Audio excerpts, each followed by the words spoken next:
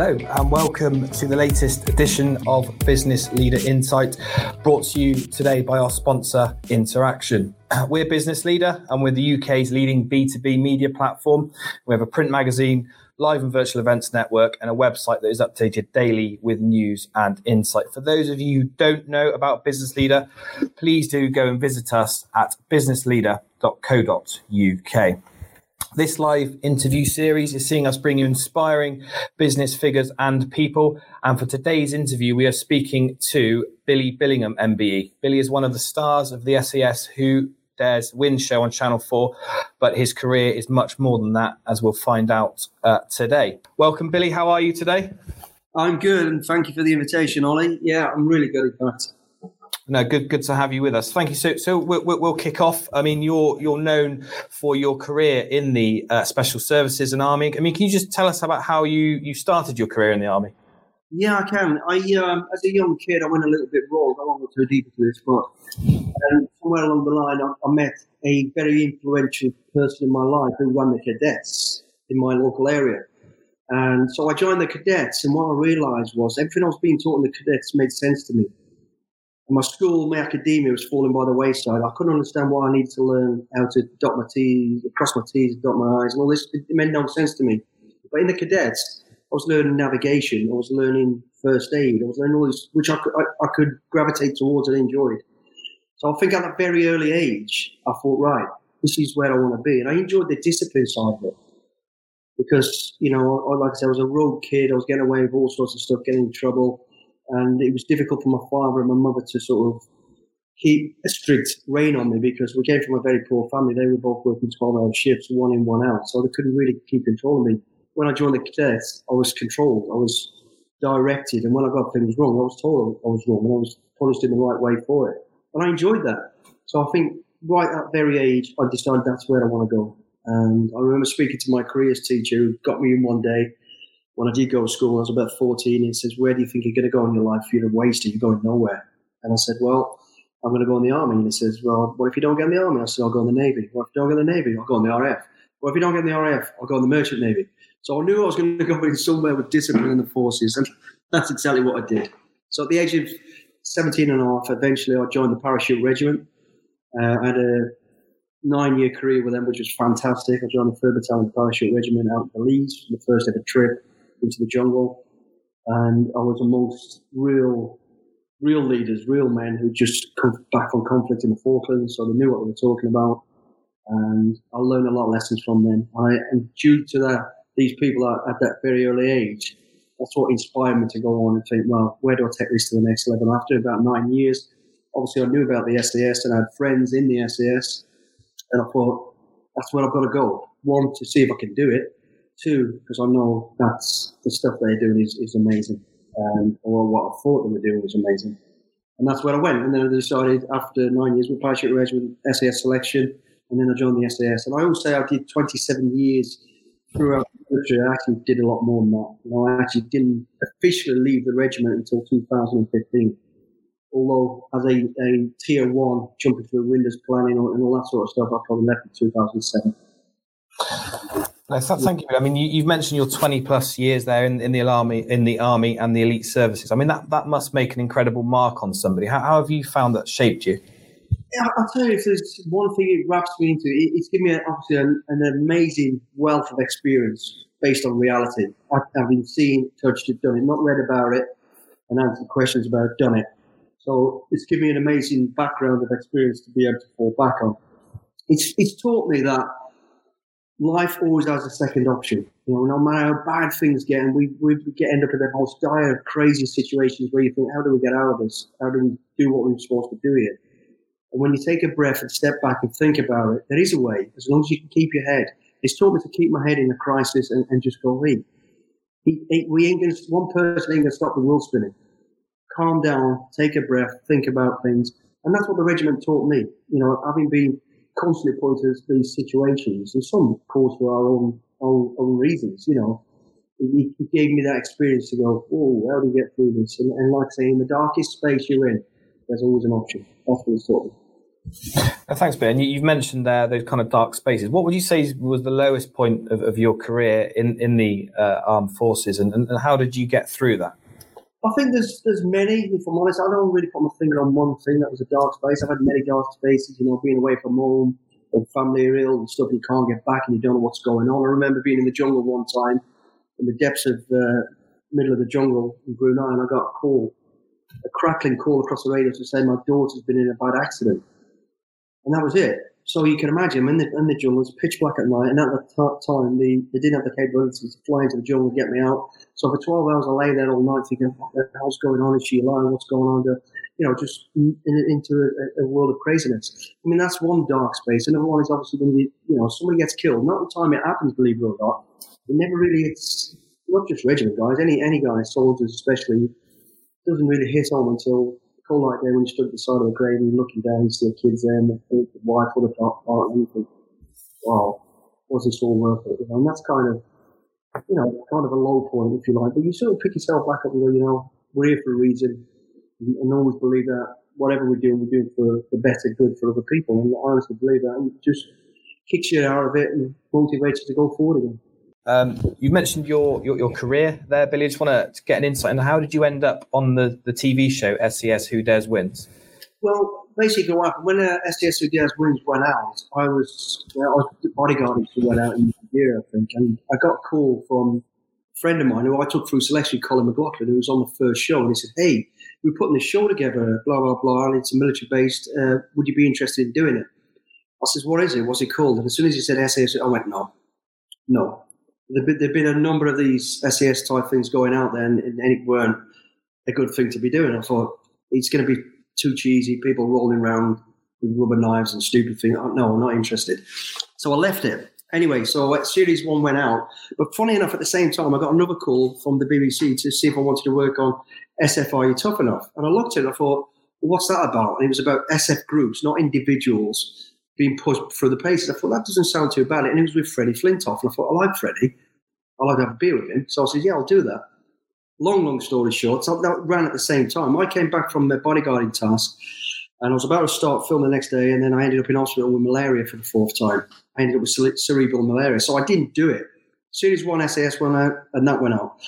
The BBC one didn't go too well. SAS Series 1 went really, really well. I didn't watch it, but I got told. Then I got a call from the producer saying, hey, we're really wanting to come on the second show. And I thought, well, why? I don't get this. So he actually, I said, I'm not coming to London. He said, I'll come to Hereford. He came to Hereford, to my house, talked about the show, what it's all about. I said, let me think about it. I went away again on another bodyguard task, and I took a USB with me and watched it. And I thought, you know what? I like that. It's not so bad. It's not about, hey, look at us four, we're great, and all this SF stuff. It was about people, and it was about the people on the show, their backstories, and how we could, with our experience, help them, based on the stuff that we'd seen. So I thought, you know what, I've got something to contribute to that. I've got a lot of experience, and I kind of enjoyed it. So I said, that was the reason I joined the show, and I thought, okay, I'll do that. So that was it. Now, just moving on to the current kind of situation we're in, Billy. I mean, what is your view on how the UK has responded? And have you ever seen anything like this? Have I seen anything like that? I've seen similar stuff, the Ebola in Africa, having been out there, anthrax in certain areas where we go, not to this scale, I haven't, on a world scale, of course. But how we dealt with it, it's easy to criticise, No one knew the answers. No one really knows what's going on. Everybody thinks it's a conspiracy theory. Let's have a bit of realism with all this. Good old Boris, and I like Boris, I think he did a great job. He did as best he can with the knowledge he's got. As a leader doesn't have all the answers. A leader has a team of people, all right? He had a team of people advising him, and he did what he did right. He's got to save the economy, he's got to save the people, he's got to do what he can. So he did what he could. And I understand the reason, and my opinion on it, and I don't have the answers, is we needed initially to save the NHS, save our medical system. That's a fact. We had to, because it had just been smashed. It was already on, at the end of September. And thank you to the NHS. Fantastic job. So he did what he did. Let's lock down. Let's do what we did. Like the world did. Everybody's talking to us, all the leaders as best they can. There's a lot of knowledge there and a lot of experience. And we went into lockdown. So I thought it was the right thing to do for the first 6, 7, 8 weeks to save the NHS. Get a system in place, get a backup in place, get our ducks in a row, and then let's look at it properly again and go, right, let's release where we need to release and be realistic about this.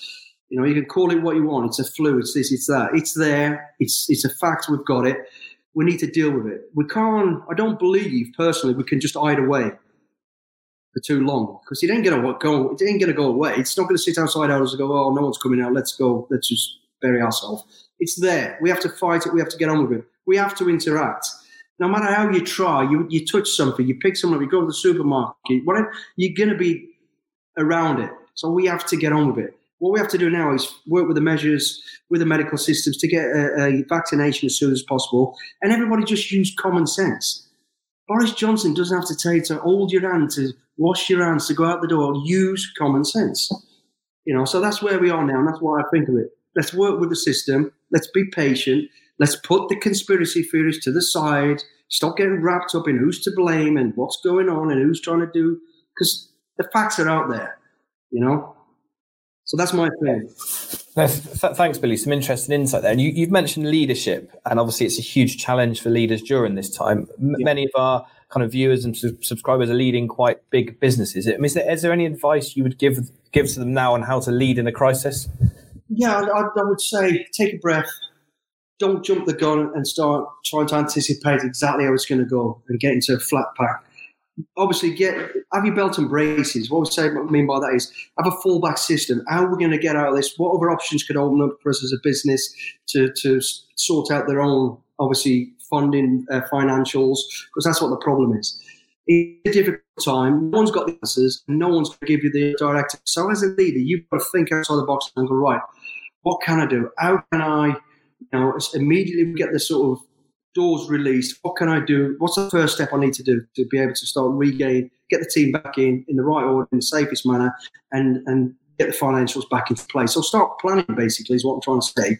But without, getting into panic mode. Don't start thinking it's all going to crash. Just try and think straight, get your head together and go, right, what are the alternatives? What are the other options? This is how my business is always run. This is an opportunity now to go, wow, let me think outside the box. What about we'll go off at this angle and do something slightly different, and just be ready and plan and just be ready to sort of step over the starting line as soon as you get the clearance. But I would say don't panic. Think as straight as you possibly can and try and come up with alternatives, ways of building up your finance, building up your team in a safe manner. And no one's going to give the answer. I mean, if anyone's sitting there thinking, but he's going to give us the answer to this is what we've got to do, I can't. Nobody can.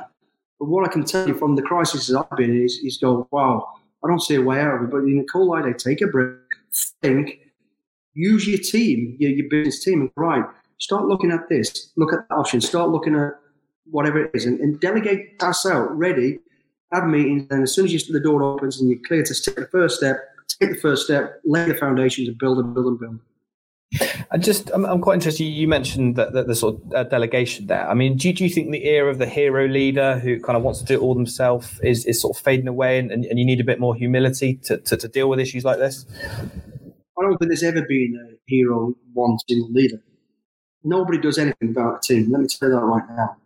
I might be the guy that, gives a final order, we're going to take that position and hold it, great. But I'll tell you what, there'll be 10 people below me who've gone, we need this equipment, we need that amount of manpower, we need this. So anybody who thinks he can stand there and go, I am the leader, he's going to fall flat on his face. You may get away with it once or twice, but I'll tell you what, you will fall. So the business, the leader it's the team below him gives him the ammunition and the resources. And the leader is the person who presses a button, and then the leader doesn't even start to come into his own until it starts to slightly look like it's going to go off the tracks. If it looks like it's going off, this is where the leader steps in now. He goes, right, this is how we're going to do it. This is the next option. So he's always thinking, anticipating one step ahead. Everything's going smooth. We've got all the right equipment. We've got finances. We've got the budget. It's all looking smooth. I'm saying to myself, what if? What if now we're challenged by someone else and we're not ready? Let's be ready. So that's what the leaders should be doing now and be prepared for. No, thanks, Billy. That's really interesting insight. And you mentioned earlier your career as a bodyguard, and you've done that for some very famous people. I mean, how do you look back on this part of your career, and were there any close scrapes? I look back at it and I loved it. I learned everything you do. I know it was a cliche. Is a school then. It was being a bodyguard. I'd done it in very, very hostile environments. With the military, where people are trying to kill you, kill everybody around you, and all that sort of stuff. So I'd worked through all that. So when I went into the corporate or celebrity bodyguard world, it was easier. It was still difficult because it was a lot less hostile. It was more about planning and controlling and protecting an image as opposed to physical rolling around the floor or any of that sort of stuff. There was a lot of lessons learned from it, my time management, my planning, being a little bit more sort of, soft-hearted and with approaches and dealing with situations. There's many situations where the thing is, I had a great sort of background anyway. So I remember going into crowds with, let's just say, with Angie or whoever it might be. And the first thing I'm doing is looking at everybody in the crowd as a scan. And anybody that is not smiling or clapping is just staring and it's probably not there for the right reason. So then I'll focus on that. Okay, that's where my problem is. And as soon as I see any sort of potential with my client, I'll just move away from it. I can deal with a problem like anybody. I don't want to deal with it. If I'm dealing with a problem, I'm not dealing with my client. So there was a few close scrapes, there's a few rumours of potential kidnapping. I'm not going to say with or why, but yeah. So you're dealing with all sorts of stuff. There was never anything, close to the bone where we're just about to get ambushed or anything like that. It was just dealing with overzealous people sometimes. I remember being in Toronto, in Canada. They're going to a red carpet thing, and I had no control over the crowd outside, of course, and it just got out of hand, and I had to make a decision. And I made the decision there. And I said, right, reverse the car. We're not going to the red carpet. I remember the two celebs looking at me going, we have to. And I'm like, well, we ain't going. I cannot support you. I cannot control you. And they looked at me and went, okay, well, you're our security. I was, thank you, let's go. And I'll come up with an alternative plan. Fine, we'll move our red carpet to where I've got safe control. And we did. Thanks. There's some interesting stories. And I just want to end my question. I've noticed that on your social media, you talk about concept always a little further. And I just felt that was really neat, Billy. I mean, is there anything, could you just explain what that means for you? Yeah, it's about not taking it, how can I put it? It's about pushing yourself beyond where you think you can go, because you can do it. If someone says to you, if you put your mind to somewhere you can do anything, that's not true. You can't do anything, but you can certainly do better, right? And what I do, even now when I'm out running, I say to myself, okay, I'm going to run 5 miles. And then this side of my head goes, oh no, I'm going 5 miles. So I'll get ready. Then this side of my head goes, no, we're going 5.5. I'm going to go a little bit further. And I'm absolutely, so I'm fighting against myself, but I always feel a lot better once I've gone that bit further. Same sort of thing, I'll set myself a distance, a telegraph pole to run to. As I run to it, I always say to myself, okay, once I get to the telegraph pole, I'm going to start jogging, not sprinting. But I won't stop until I've got a metre past it. I'll never stop before it. It's just a psychological barrier. It's a breakthrough.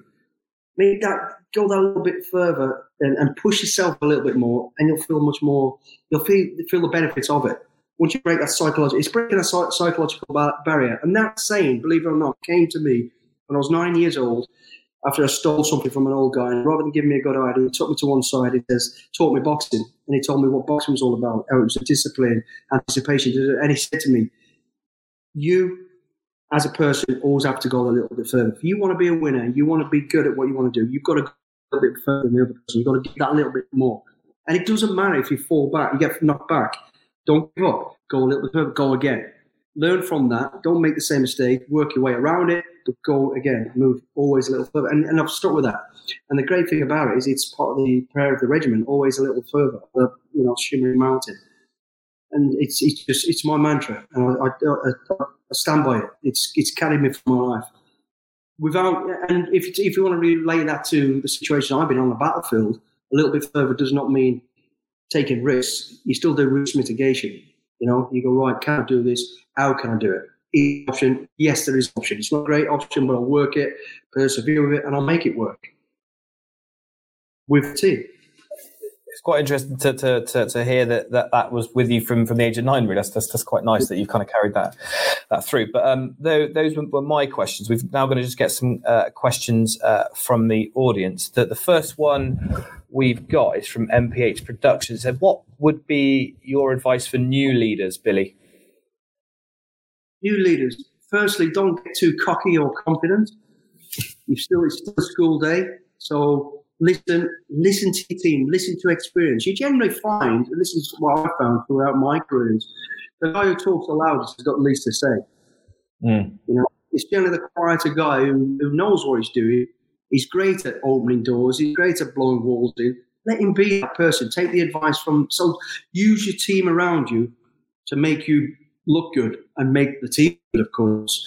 Be prepared to take the pat on the back for all the great stuff, but also be prepared to take it on the chin when it goes wrong. Don't be afraid as a leader to say, I don't have the answers. That's a real good tip. I'll tell you that right now. Don't pretend you do. And as soon as a leader feels the hackles on the back of his neck going up and something ain't right, have the balls, the courage and the conviction to go, stop, hang on a minute. I just need to reevaluate, recalculate. And that obviously all stems down to restrictions and timelines. So leave yourself enough space to go, this could go wrong. So as a leader, you know, good planning preparation. Don't be afraid to say, I don't have the answers. Know your strengths and weaknesses and really work with the team. Make that team work for you. Make them want to be part of your gang. Thanks, Billy. That's a good question and answer. We've got Kirsten, sorry if I can't pronounce your middle name, Marika Tucker. Billy, how do you mentally prepare your mind to deal with situations you think you can't achieve? How do I? I guess using that mantra I say always a little bit, but just to think, you know, I might not be able to reach that goal, but I'm going to give it a go. So use the advice around me and without being disrespectful. You know, it's generally somebody in a stronger position might say to you, you know, Billy, you ain't really got the credentials material to do this. Take it on the chin and go, you know what, I might be able to prove you wrong and prove myself right. So just take a breath, think about it, and don't be afraid to try. So, you know, just get your mindset to be prepared to be knocked back, but be prepared to have another go. If you feel, oh, well, I ain't going to do it and just give up, you will give up. So I get preparing you by saying, I'm going to have a go at it. I'll possibly fail, but I'm going to have a go at it. So that's how I do it, and I'll go for it. Thanks, Billy. Next question, Amy Shortman. Billy, where have you experienced strong leadership and why? Yeah, of course I have. I've been on the battlefield within a regiment. You know, you'll tell a great leader, not just by what he says, but what he does, how he acts, you know. And we had a particular commanding officer when, you know, during the sort of desert sort of problems we had. And I just remember watching him, how calm he was, when everybody else around me was like running around, oh, we're going to get gas, we're going to get bombed, you know, and he was just so cool, so calm and collected. I remember I took a lot of lessons from him. Take a breath, look around you, keep it calm, control everybody else. And he was amazing. Then he gave a speech just prior to us crossing the border, and it was just amazing. And he just totally, from the back of his head, he just shot from the hip, didn't rehearse, he didn't take it from a book, and he just gives some great inspiring words. And people went, and you build trust with people like that. You're right, I trust him. That's one of them. That's on a military perspective. And I'll tell you a great one now. One of the best leaders I've ever seen, and not because of who he is, Clint Eastwood. I remember working with Clint on a film when I was with Angie and watched him.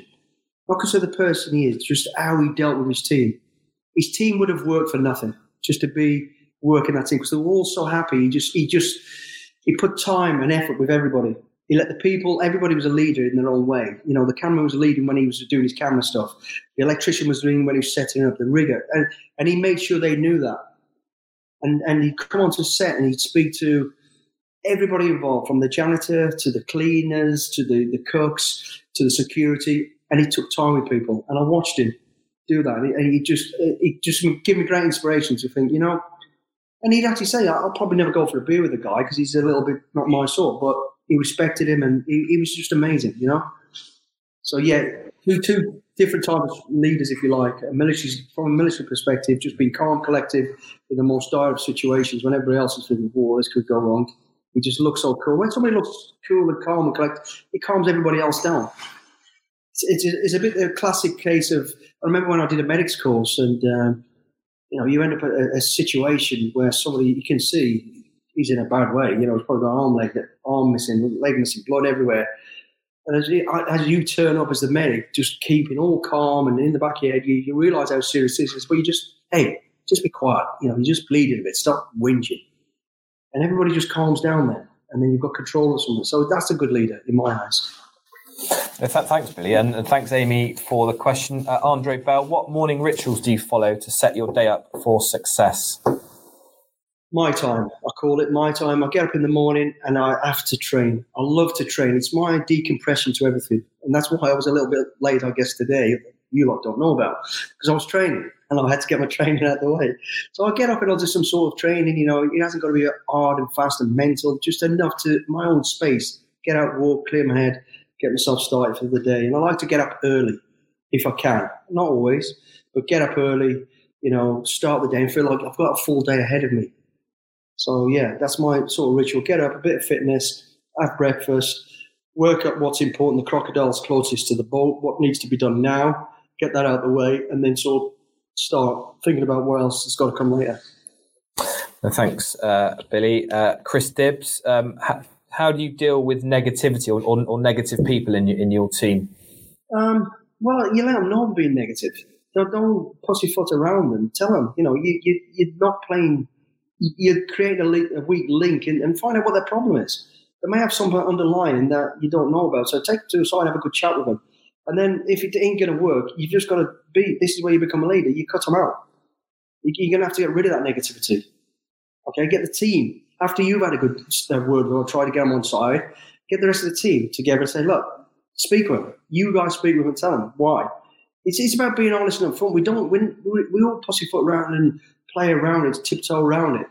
Is it direct? Is it head on? Without creating a scene, take the guy or person or woman, whoever it is, to one side and say, listen, here's the deal. You might not like me. We ain't going to take showers together. We're not going to have cups of tea together. But we're working in a team. When we're in a team, we focus. We all work together. We're all going for the same home, same goal. When you leave here, you can be who you want. But within a team, within your group, cut the negativity because there ain't space for it. Thanks, Billy. And Richard Jones, or Potsy. Hi, Billy. How do you schedule your weeks or months? I could lie here and go, I plan 2 months ahead. My wife will probably fall over laughing if I said that, but I'm very much a crisis manager. There's different types of manager. I am very much a crisis manager. I leave everything to the last minute. She's brilliant. She keeps me organised and goes, you've got this meeting, you've got that, you've got this, and I need that. So if you're not good at it, know your weaknesses and get somebody to help you. I plan, if I'm honest, probably as far forward as a week at best, because but I like the flexibility. I like things changing last minute, and that makes me feel good because it takes my mind off. I remember trying to plan something during the Gulf War, and we had about a week to plan it, and all of a sudden it was killing me. I had too long to plan for it. I was like, what if this? What if that? And said, right, tell me 20 minutes before we're ready to go and I'll come up with a plan. So, no, I'm not a great forward planner. I do plan what's most important, of course.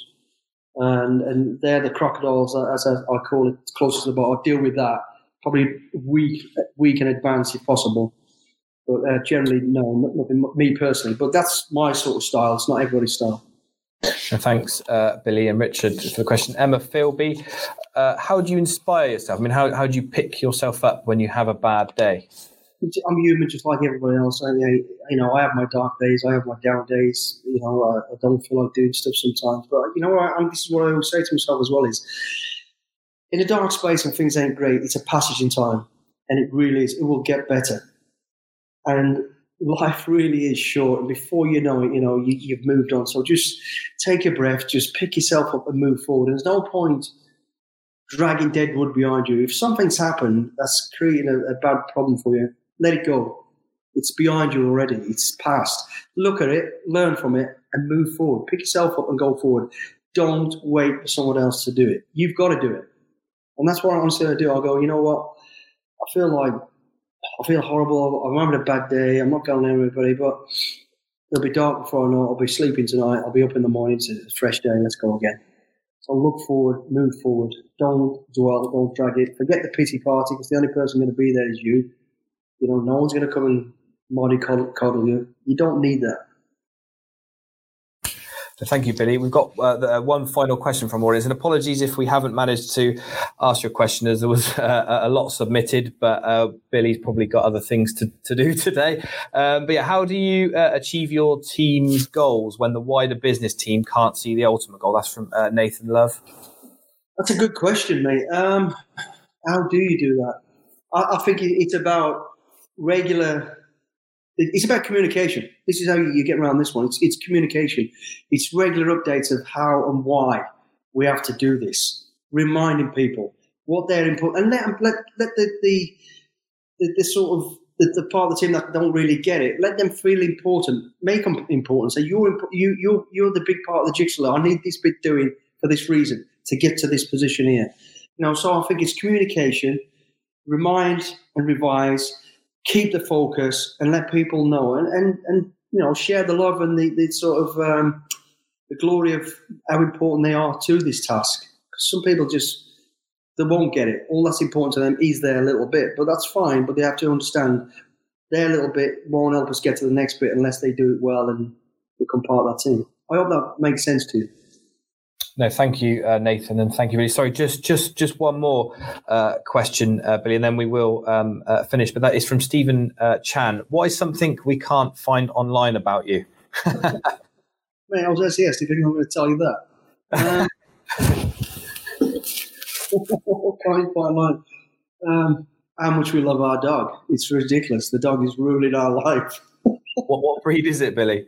He's a British bulldog called Alfie. He's our little baby. It's just everything. The world spins around this bloody dog.